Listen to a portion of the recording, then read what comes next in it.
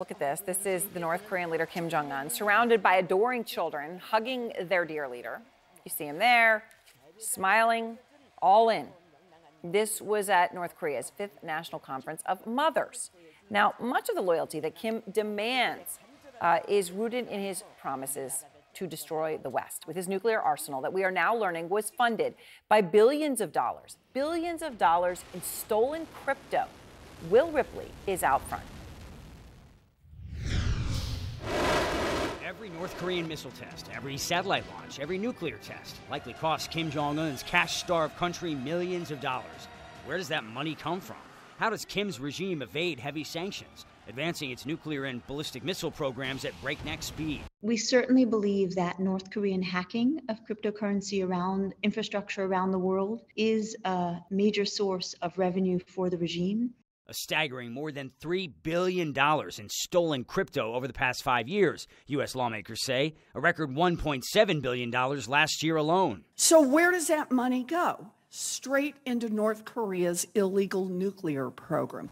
An underground pipeline of illicit wealth, fueling Kim's nuclear ambitions.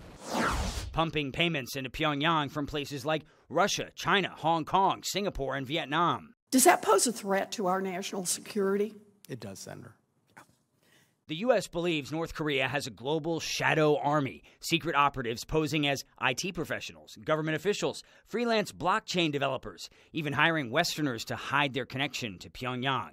Spanish police arrested Alejandro Caldebenos earlier this month, known as a special delegate for North Korea. The U.S. accuses him of helping North Korean officials use tech for money laundering. He posted a message on X, formerly known as Twitter, saying, "There is no extradition. The U.S. accusation, besides being false, does not exist in Spain." Blacklisted by the U.S. as modern-day digital pirates, North Korean operatives are linked to ransomware attacks, targeting online gaming, gambling, and banking industries. Even American hospitals. North Korea exploiting online vulnerabilities, using stolen money to mass-produce missiles, funding the Kim family's lavish lifestyle. Palaces, planes, yachts, and this armored Mercedes limousine carried on Kim's private train to that September summit with Russian President Vladimir Putin. The latest breach from North Korea's notorious Andariel hacking group, targeting South Korean defense firms and others. A year-long investigation by South Korean police and the FBI, exposing grave vulnerabilities in Seoul's cybersecurity defenses. Around 250 sensitive files,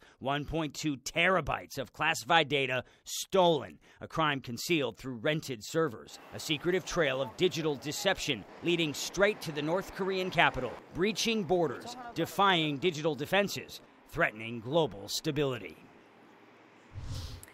Will, it's amazing to see these numbers. And Bitcoin now has posted steepest drop in about 4 months today, right? The value of it down dramatically over the past couple of years. I mean, crypto overall has taken a huge hit. So in this context that you're talking about all this billions of dollars coming in, how is Kim now still making money off of this stolen currency?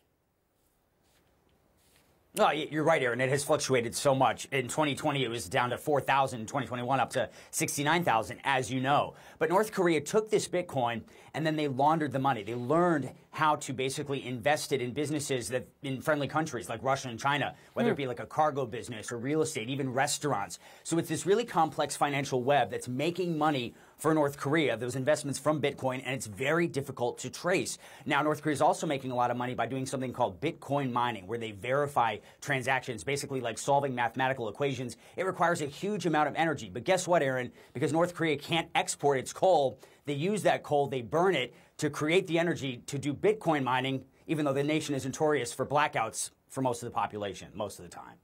Wow, that is amazing to do the Bitcoin mining and to use that coal. All right, thank you very much, Will Ripley.